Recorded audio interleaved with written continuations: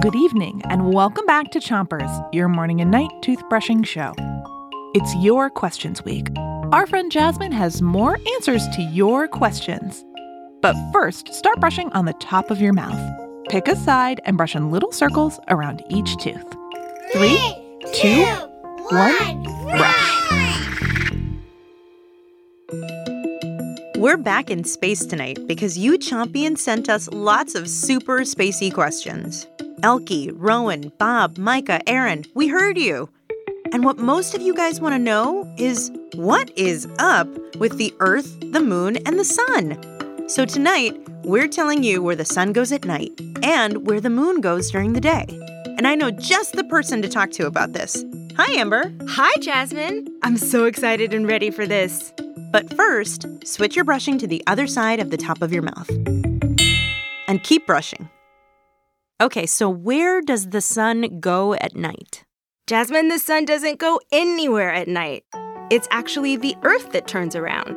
So, say for example, you're the Earth and I'm the sun. Okay. We see each other right now. You see me. Now turn around. Okay, I'm turned around. You're gone. No, I'm still here. You're just facing the other way. Oh, there you are. So the sun actually hasn't moved. It's the Earth that's turning all the time. Switch to the bottom of your mouth and make sure you're brushing the inside, outside, and chewing side of each tooth. So when it's daytime for you, that means your side of the Earth is facing the sun. And at night, your side of the Earth is turned away from the sun, just like you turned away from me. Got it. What about the moon? Where does the moon go? The moon is actually a satellite, and that means it goes around the Earth over and over again. So during the day, the moon is still around, and you can sometimes see it. Switch to the other side of the bottom of your mouth, and give your tongue a brush too. But the thing about the moon is that it makes no light of its own.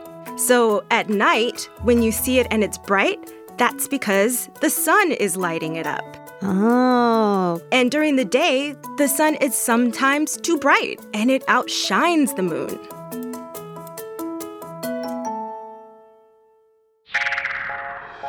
Ooh, it must be night now because the moon is all lit up. That means it's time for bed.